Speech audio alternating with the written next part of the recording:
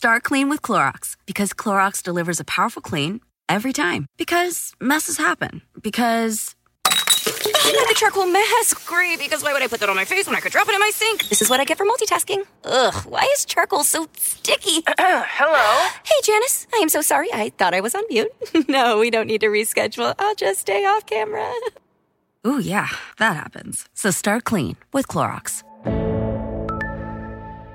Use Clorox products as directed. Whether you're a morning person or a bedtime procrastinator, everyone deserves a mattress that works for their style. And you'll find the best mattress for you at Ashley. The new Temper-Adapt collection at Ashley brings you one-of-a-kind body-conforming technology, making every sleep tailored to be your best. The collection also features cool-to-the-touch covers and motion absorption to help minimize sleep disruptions from partners, pets, or kids. Shop the all-new Temper-Adapt collection at Ashley, in-store or online at ashley.com. Ashley, for the love of home. And now, it's time for Inside Conan, an important Hollywood podcast.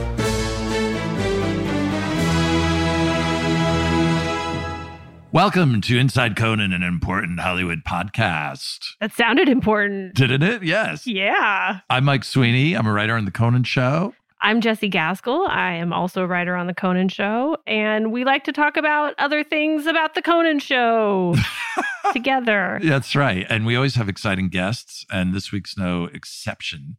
So what's been going on, though, first with you, Jessie? What have you been up to? Well, I am very excited. Later today, I'm going to go see the stink flower. What? At the Huntington Gardens. They have a blooming stink flower? Yeah. Or sorry, it's called a corpse flower, I think, technically. Or corpse flower, right. But they have a blooming corpse flower. It is in bloom for one day only, and that is today. Oh my God. That's a lot of pressure. As soon as I saw the email, I was like, well, I have to go. I'm literally dropping everything to go and see it and smell it. But under COVID, I'm assuming the line to get in to see it, that's going to be, you should leave right now. Well, no, they regulate how many people come in. You have to wear a mask. Right. But I'm kind of hoping that maybe once I get right up to the front of the line, I can lower the mask just a hair to get a whiff of that sweet corpse. I don't think you're going to have to lower the mask to get a Yeah, load of maybe a corpse. I won't. I mean, the name is literally based on the fact it's supposed to smell like an actual dead body. Yeah. You've never smelled one before? A dead body or a corpse flower? Either one. No, I have not. There's one in the New York, when I lived in New York forever and ever, at the Botanical Gardens there. And, you know, I refuse to live my life around a flower, but you do what you need to do. Yeah. Well, no, I never have gotten the opportunity before, but now that we work from home, it's like all the stars are aligning. It's perfect. For me to go smell the corpse flower. I'm curious to hear how many people show up for the corpse flower. I'm curious too. I know it could be a total zoo. It could be like Coachella. But yeah, I'll report back. Good. We have a great show today. We do. Oh, we have a live guest. What a segue. Yeah. No corpses here. No. Very, very funny comedian, actor, and super talented. It's a pleasure to have him on the show today. Chris Fleming. I think he rose to fame with a web series called Gale. Yes. He plays sort of a Karen character before there were Karens. Right. And we talk about that. That was kind of like he started making those and got instant attention, you know, from Hollywood and, you know, got an agent and a manager and all that stuff. Yeah. And since then, he's made a ton of funny music videos, and he's also been in a series for Team Coco. Right. Meet the Conan Staff. Yeah. Which is an online series. And he's really funny. He's in one of those episodes. He's great. He plays a Conan staff member, even though he's not actually on the Conan staff. It's a little bit confusing. Well. For me. Yeah. So here's Chris Fleming. Tell us where you are right now, Chris. I'm in my pagoda right now. Is this where you record music? Ooh, I record a lot of the scratch tracks back here, and I do have I film over there a bit, but a lot of the music. Have you? I didn't know that you were aware of my music career. Very deep dive. I'm flabbergasted.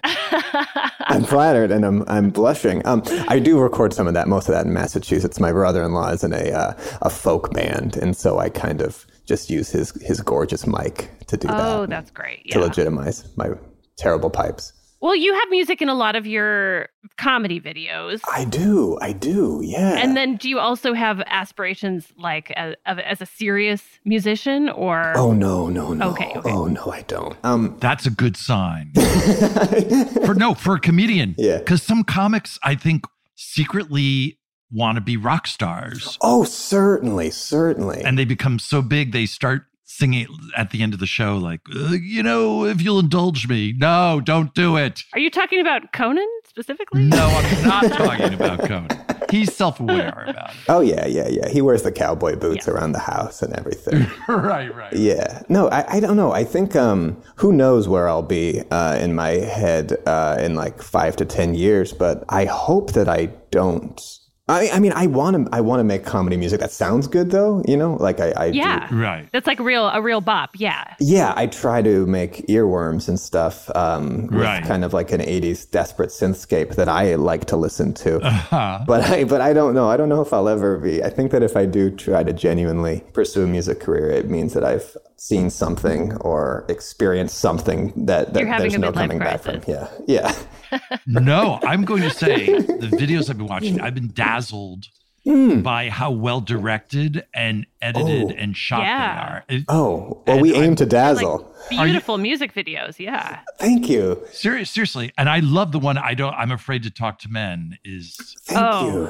Fantastic. Too. See, that was oh my God, it made me laugh out loud. That was the first music video that first song that I recorded on my own without my musician. I have a bunch of musician friends, and so I just kind of slaved away on Logic myself and like just kind of smashing my forehead against the keyboard trying to make. I was listening. There was this 80s band. I think they're called the Hooters, and they had a song called "We Danced All Night," and I was just trying to rip that song off. Oh yeah, for that. Cool. Yeah, I appreciate that a lot. You released a video in like May. Mm-hmm. The Boba manifesto. Yeah. And I was wondering if that was something that like came out of quarantine creative storm, or if that had been in the works for a long time. I haven't actually started writing anything during quarantine because I feel like this is like making something during a time like this is how like the PT Cruiser got invented, Like I don't think anything good can come from this period. So that was something that I had prior, and we were that was like part of the touring show that I was doing. And so that was like the opening number. And so I just kind of cannibalized that entire show and just made it into videos. Oh yeah. You used every part of the buffalo. That's right. Yeah. That's what we did. We tore the buffalo to pieces. Well, Chris, okay, I want to go back to why you're here. Oh, yeah. I just want to contextualize you a little bit for our listeners. Yeah. Because I first learned about your comedy from Conan O'Brien, who's a fan of yours. And I think he learned about you from his kids. Mm-hmm. Because I don't believe that he would have found you on his own. You're popular. People find me when they're ready. That's the way I look at it. I'm in no rush to get into the zeitgeist. If you don't know me yet, that's fine. You will when you need to. But you've been doing YouTube videos for like the last decade. I mean, can you tell us a little bit about how you got into comedy and how you sort of made that first? Because did you start with your YouTube series Gale? Was that kind of your first foray? That was the first relatively successful thing that I did. I had been doing stand-up since high school, and I started that in Boston at this quirky little club called the Comedy Studio, and I started that character Gail there, and then I got kind of seduced into moving to LA by this manager, who then, as soon as I got to LA, she became a chef right as soon as I got here, and yeah. Every manager wants to do something else. That's always true. Yeah. It's a messed up profession. It still rubs me the wrong way. The concept of it.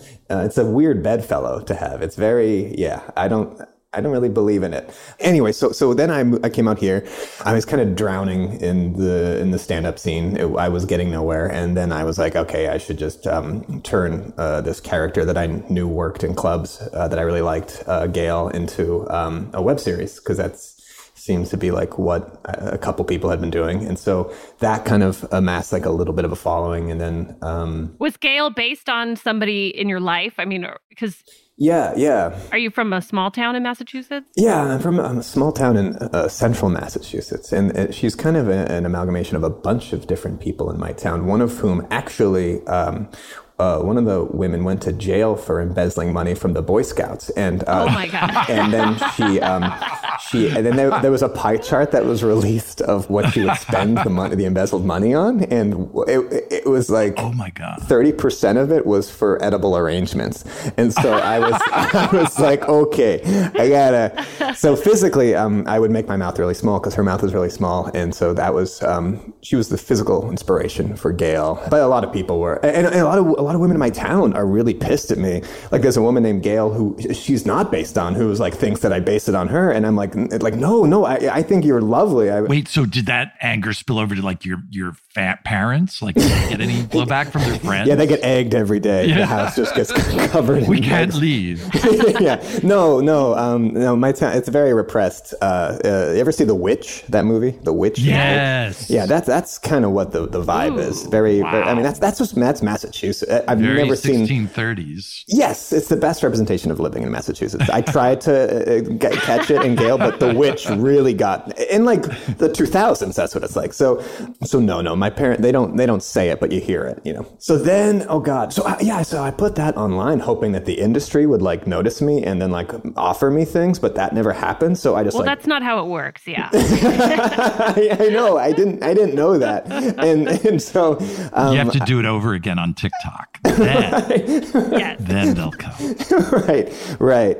So then I just kind of got like a following through that, and then toured doing stand-up. After we toured like shows of Gale, and then I it kind of burnt me and my loved ones and friends and family to the ground because it was just all of us working on it so hard all the time, and like it was too much. So then I stopped that right as it became kind of popular, which sucked. And then that's perfect. That's what you're supposed to do. Right. But you did 40 episodes of Gale. Yeah, that's a lot. That's an incredible amount of work. Oh, it was a lot. I got very physically injured a lot doing it. It really took a toll on everyone's life, everyone that was involved in it. Yeah, did you find yourself becoming Gale? Was it like you had exercise bulimia? I had to be like very fit for it because every monologue is her power walking in the middle of the street and often like in the snow and stuff. And so I had to be in very good shape. And then I slowly, when I turned 30, I just kind of stopped. Like I got like,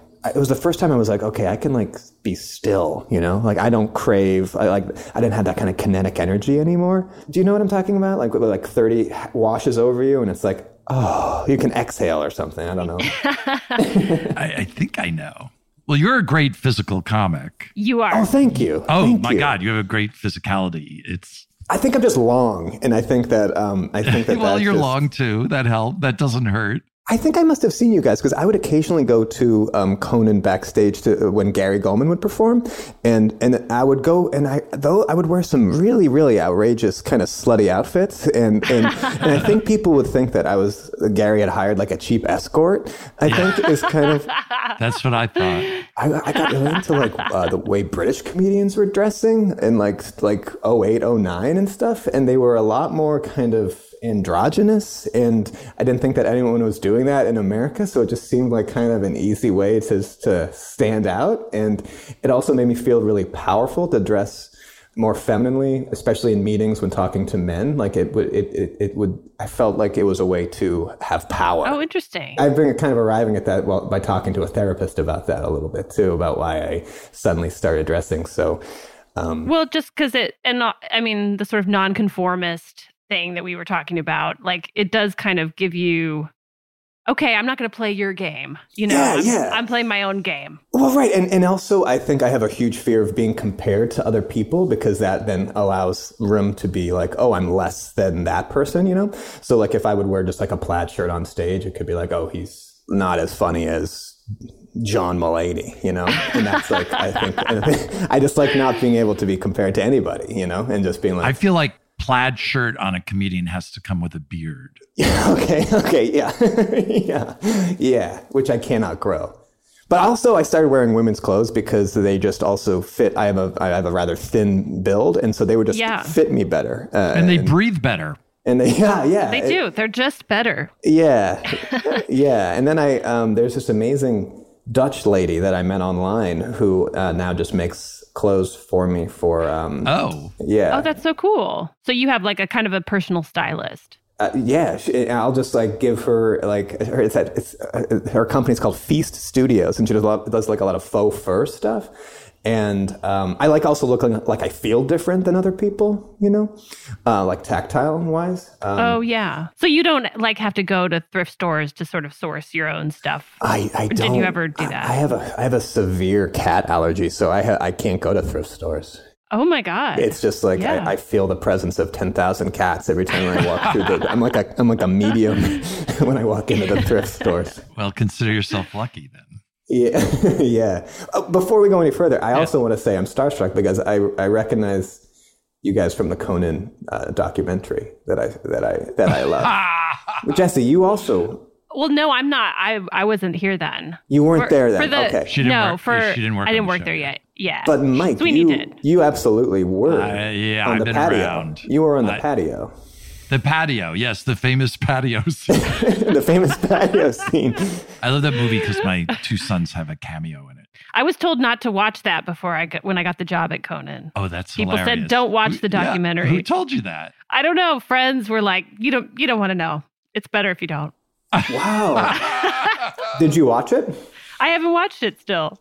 Oh, it's really good. It's yeah. I saw it when it came out, and I haven't seen it since. It's one of those things. Yeah, I mean, I don't know if it's something that you rewatch, but it's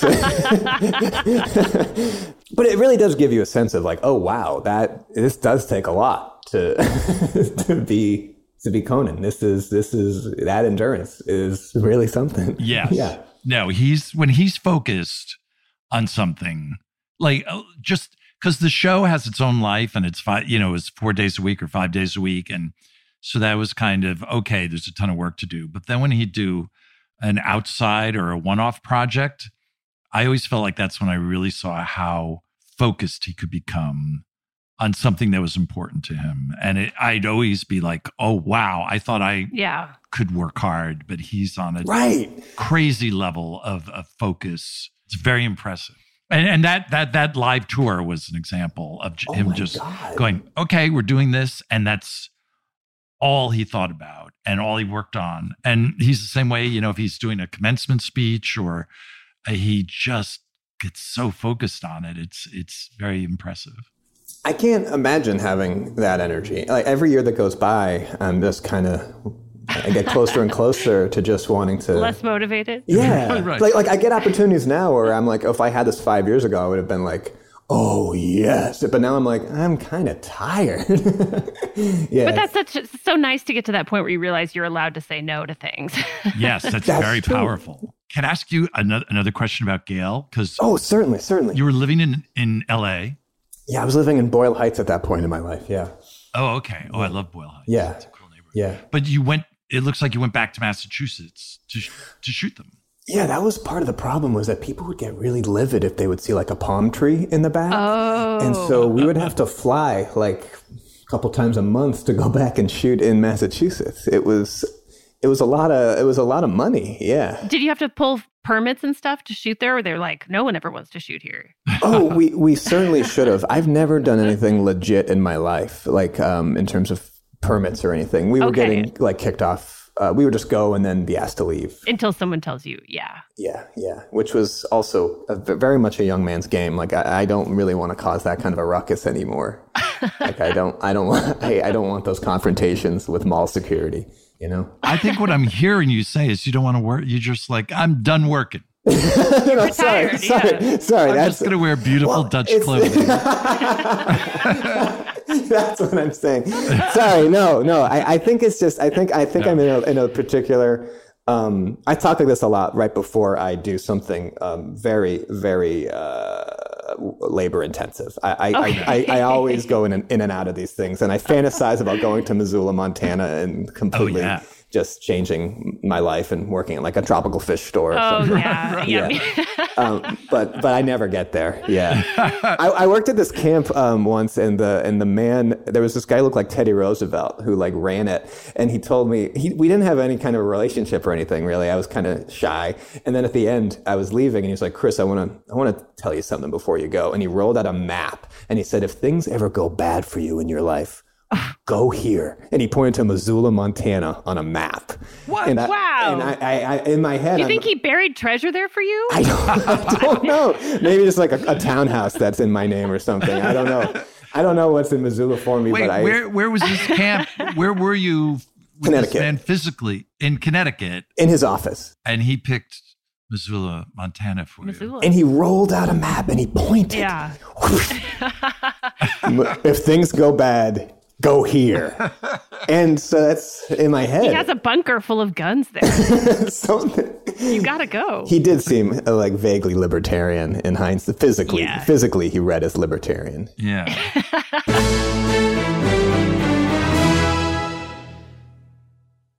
Want the same expert advice you get from the pros in the store while shopping online at DiscountTire.com? Meet Treadwell, your personal online tire guide that matches you with the perfect tire for your vehicle. Get your best match in 1 minute or less with Treadwell by Discount Tire. Start clean with Clorox because Clorox delivers a powerful clean every time. Because messes happen. Because Hey, listen, remember how you told me to toss those takeout containers before we left for vacation? And you were like, I'm serious. If that leaks over the counter, it'll be a slimy abomination by the time I get back. And I was like, yeah, of course. Don't worry about it. I won't forget. Well, ooh, yeah, that happens. So start clean with Clorox. Use Clorox products as directed. Rinse after use if in contact with food surface. Whether you're a morning person or a bedtime procrastinator, everyone deserves a mattress that works for their style. And you'll find the best mattress for you at Ashley. The new Temper-Adapt collection at Ashley brings you one-of-a-kind body-conforming technology, making every sleep tailored to be your best. The collection also features cool-to-the-touch covers and motion absorption to help minimize sleep disruptions from partners, pets, or kids. Shop the all-new Temper-Adapt collection at Ashley, in-store or online at ashley.com. Ashley, for the love of home. When you need mealtime inspiration, it's worth shopping Kroger, where you'll find over 30,000 mouth-watering choices that excite your inner foodie. And no matter what tasty choice you make, you'll enjoy our everyday low prices, plus extra ways to save, like digital coupons worth over $600 each week. You can also save up to $1 off per gallon at the pump with fuel points. More savings and more inspiring flavors make shopping Kroger worth it every time. Kroger, fresh for everyone. Fuel restrictions apply.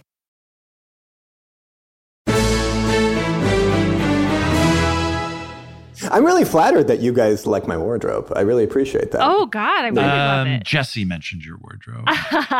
Okay. No, I love I don't notice wardrobe. I don't. Mm-hmm. I mean, I noticed you're wearing a wife beater t-shirt. Yes, I think that's your Ralph Cramden look is amazing. This is a camisole I got in Montreal last year before the Just for Laughs festival. Oh. I call them cams for short. Cams. Yeah. Because I realized I didn't have an undershirt for a very low cut blouse that I was going to be wearing. So I invested in this. Yeah.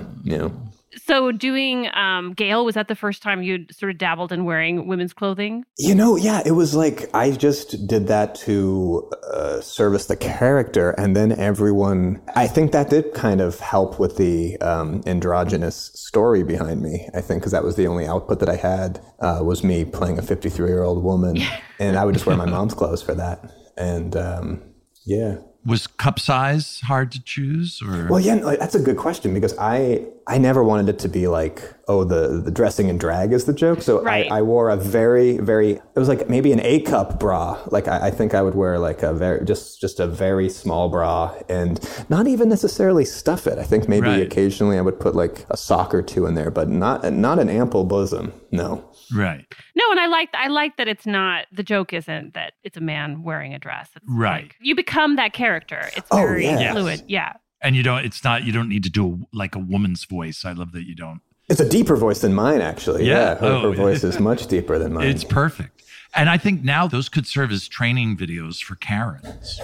I've been getting a lot of comments about that. Yeah. Right? Yeah, that it was kind of a... Gail was the first Karen. A prophetic Karen prediction. Yeah. Where do you think your comedy sensibilities come from? Because you're very absurdist, and I think you have a lot of similarities to Conan, and that's probably why he gravitated toward you. But who are some of your comedy heroes growing up? I mean, I loved Conan. You don't have to say that. Yeah, you don't. No, but especially, I talked to him about this, about the Walker Texas Ranger lever was pretty big for me, that he used to do. I got really into, I was Robin Williams was my favorite. I got into Mork and Mindy because my dad, I loved it. And you liked the clothes. I did. And I just loved like the concept, even as like a kindergartner. So I just got obsessed with him. And then I didn't even want to do stand-up, but my mom was like in high school, I was like not doing so well in school, and I was like, I wanted to be an actor, and my mom was like, you want to be like Robin Williams, right? And I was like, yeah. And she was like, how do you think he did what he did? And I was like, he just became an actor. She's like, no, he did stand-up. You got to do stand-up. I was like, I don't want to do stand-up. And she's like, you're going to do stand-up. There's an open mic nearby. And she took me to the she was your momager. Yeah. Yeah. So she like made me do stand-up at like 16. I'm really grateful for that. But I love that your mother steered you into, no. You're not going into acting. You're going into something much more fruitful. It's very strange. Yeah. It's very, very odd when I think of that. I read, did you take the bus down to New York to do stand-up? Yeah. I used to do this tragic bringer show when I was like 17 or 18 at the old Improv. I would take the bus, it's like 5 hours from Boston to do like 2 minutes of stage time at the Improv, and I would then take it back home so I could work at the health club as a what do you call it? Not a secretary, but I was like front desk. The receptionist. And I had to be back by like 5 a.m. It was dark days. Really dark. God. Wow. Yeah. For like 2 to 3 minutes of stage time. No wonder you're exhausted. I know. Residual exhaustion. You were shot by 23. So you'd literally do the set and then get on a late night bus back to Massachusetts? And I remember being wet all the time. I remember I just remember being like soaking wet on the bus. So that was like when I was like 18 maybe. Yeah. Was the idea like you just felt like, because Boston has a really big stand-up scene. Oh, yeah. But did you feel like, you've got to do it in New York City? Like you weren't a part of the Boston scene. I've never been a part of anything, you know. Right. I mean, Boston embraced me eventually in a really big way. But at that point, I felt like it was more like I needed to get signed or something. And I did actually. Somehow through one of those bringer shows, I got like an agent who was great actually, and then got me on that. There was an old thing called the HBO Aspen Comedy Festival. Oh, yeah. And so like he got me on that, but then I was like so not prepared for that. I did not do well. And then I just went back to college like nothing ever happened. Oh, wow. So you were in this is such a great story. You were in college. Yeah. You, in one of these trips down to New York, you got an agent, and then the agent got you the Aspen Comedy Festival. Yeah, well, like an assistant to this agent, his name was Conan, also the agent. I know him. Your contact list is just all Conans in your phone. Exactly. Yeah, and then like I had to do like 5 or 6 auditions, and then I kept taking the bus back to do these sets and everything. Like, it was crazy. Your mother wouldn't buy you an Amtrak ticket? No. Serious? No. It was it was just the Bolt bus. Yeah. But then you were discouraged by how things went at the Aspen Comedy Fest, and so decided to. I was like a sophomore in college, and I think I knew, I got heckled actually at the festival by by a very wealthy Aspen resident, and oh my God. And because it's just these like incredibly wealthy people that come to see these shows. Yeah, and lots of furs. Lots of furs, yeah, lots of poachers, yeah. Oh, so I like kind of didn't do great at that festival, and I felt like really not strong enough as a performer, like because I had only been like, I'd only had like good crowds or something, and I had not been doing it long enough. And so you were like 20. Yeah. I was 20. And then, so then I just like did stand up like all the time. And after that, and just worked. Which there's no I think early on part of your brain is almost like, well, I'm not going to be better a year from now. And it's like, actually, if you do it constantly for a year, your league's better. But it's such a gradual improvement process. You don't even realize how much you're developing. Learning how to like bomb on your terms and everything is kind of important. Like, so you still like, there's nothing worse than feeling like you were kind of pandering and you still didn't do well, Right. So there's like it's like a lengthy process that I wouldn't recommend anyone go through. No, but you're right. It's really painful. I mean, that the first sort of getting over the bombs. Embracing the bombs. Yeah, and just like a crowd just not understanding you at all, and then you don't understand yourself while you're saying those things, and like you kind of lose all sense of self, and it's like, oh God, what am I doing? Who am I? Who am I? I did an outdoor show at Just for Laughs a couple years ago, and it was for all these Quebecois families who were non-English speakers. And before I went on, the host was like, hey, Chris, you're going to have a great time, but just so you know, you're not going to hear any laughs because the trees suck up all the laughs. And he was right. There's like a certain way that time can go by where if you're not getting laughs, you can do like every joke you've ever written in like a really short period of time. And so I just had to take my glasses off and just kind of disassociate and go somewhere else. Yeah. Just pretend you were inside of a volcano. Yeah. Yeah. I once had to do a show at a college, and it has to be an hour long. And it was like a crowd of 8 people. It was death. And I was rattling through material. And at one point, there's this bit I do where like I pull my arm in front of me, and that's when I check my watch to see how much time has gone by. Yeah. And I was like, please be 50 minutes. Please be 50 minutes. Yep. And I bring the arm down, and it's like I'd been up there like 19 minutes. I so know that. I was just like, oh my God, what am I going to do for 40 minutes? There was one show I did at Bowling Green State University. And I was booked to perform at, like, it was a 48-hour all-night walkathon where people they kept the students up, like kind of like Guantanamo style. Like they were completely just sleep deprived, and they were wandering around this gym, the perimeter. Somehow for charity. Like for some charity. And what does it do? Yeah, right. How does that fuel a charity? I don't understand. And then, so I had to perform at like, 11 o'clock, and they were like, or midnight or something. And they were just like, kids were just like throwing basketballs like at like the hoop, or just like they were just like completely not there. And I had to perform on a stage where people would just walk by, like during like halfway through something, and they just keep walking. And eventually it got to a point where I started making fun of the mascot. There was like an eagle, and then there was an eagle that was like was in a dress, an identical eagle in a dress. And so I started like talking about the eagle's wife, and they were like, and the only response I got all night was them saying, "That's not his wife, that's his sister." Boo! And they all started, the whole gym turned. How could you not know that? And then the eagle, right. How did I not know the lore of the eagle? And then somehow the eagle appeared on stage next to me. The male eagle, the he eagle. And he was then you woke up. Yeah. And he was holding a whiteboard that just said boo on it. Oh no. No, are you serious? Dead serious. He was leading the crowd in a boo. God.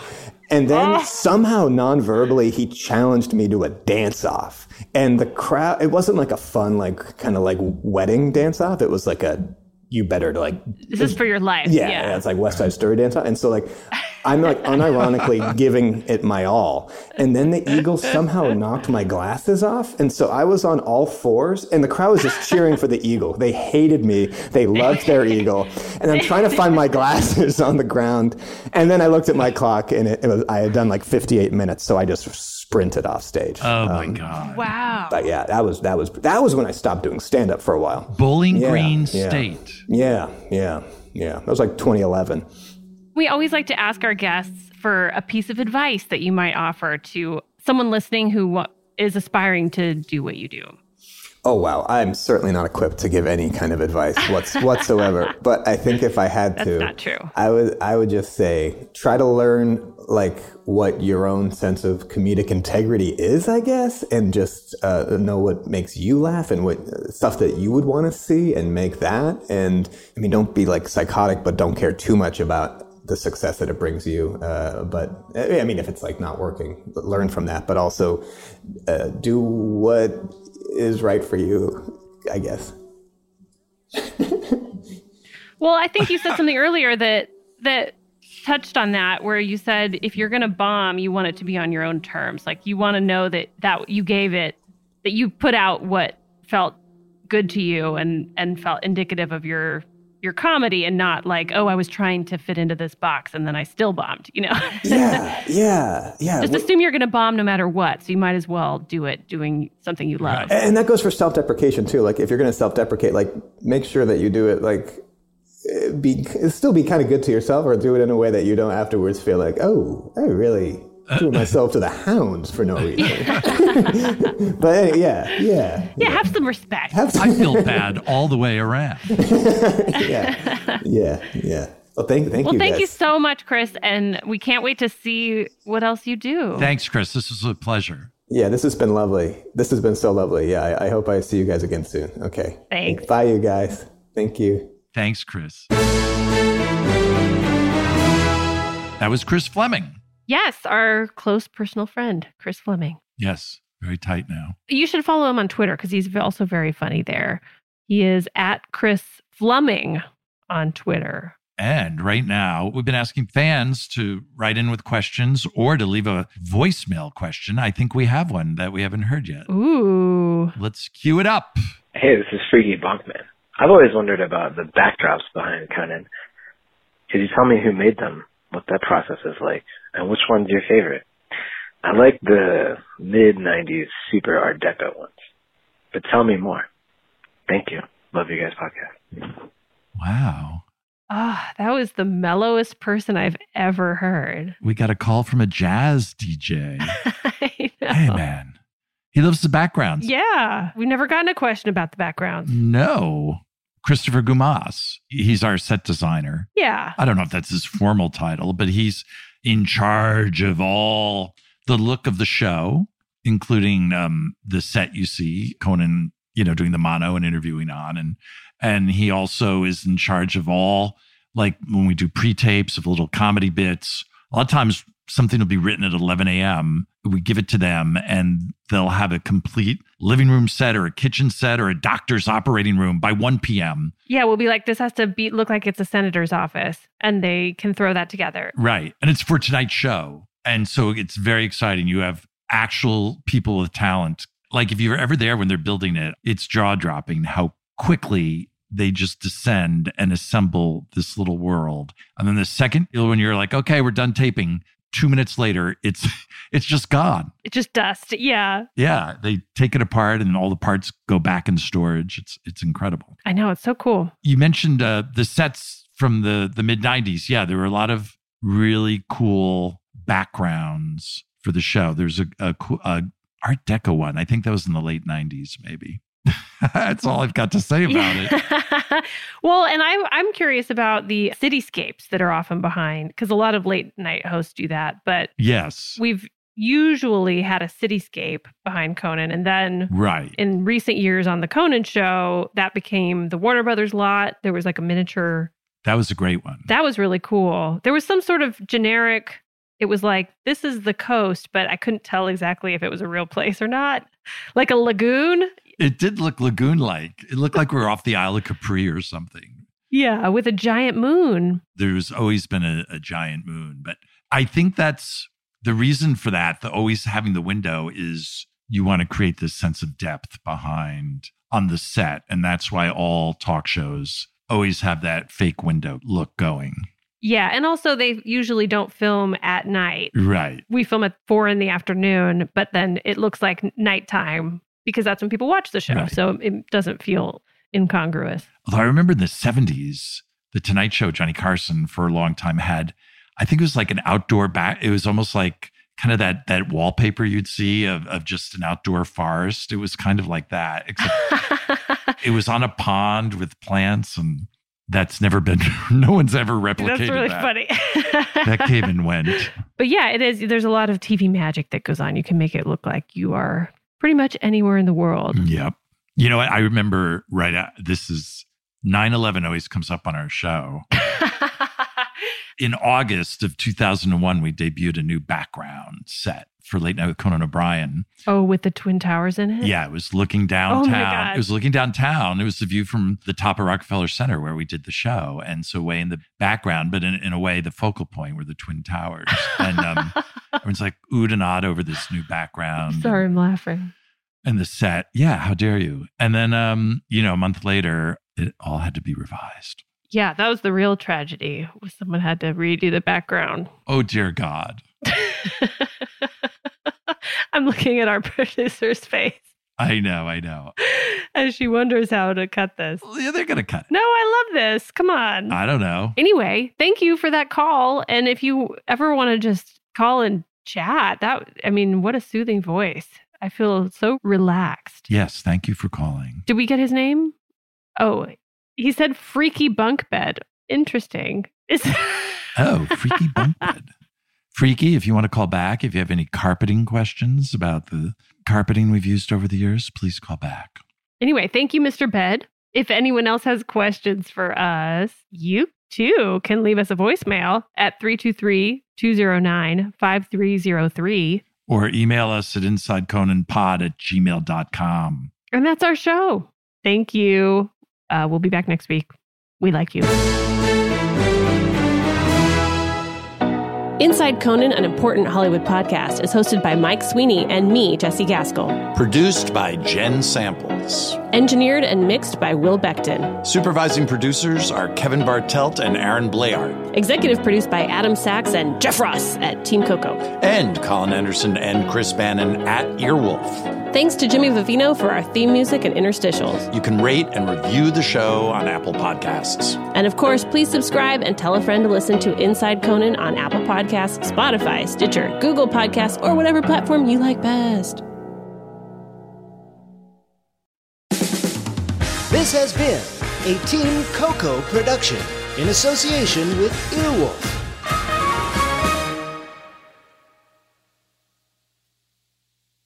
The living room is where you make life's most beautiful memories. But your sofa shouldn't be the one remembering them. The new life-resistant, high-performance furniture collection from Ashley is designed to withstand all the spills, slip-ups, and muddy paws that come with the best parts of life. Ashley high-performance sofas and recliners are soft, on-trend, and easy to clean. Shop the high-performance furniture in-store or online at ashley.com. Ashley, for the love of home.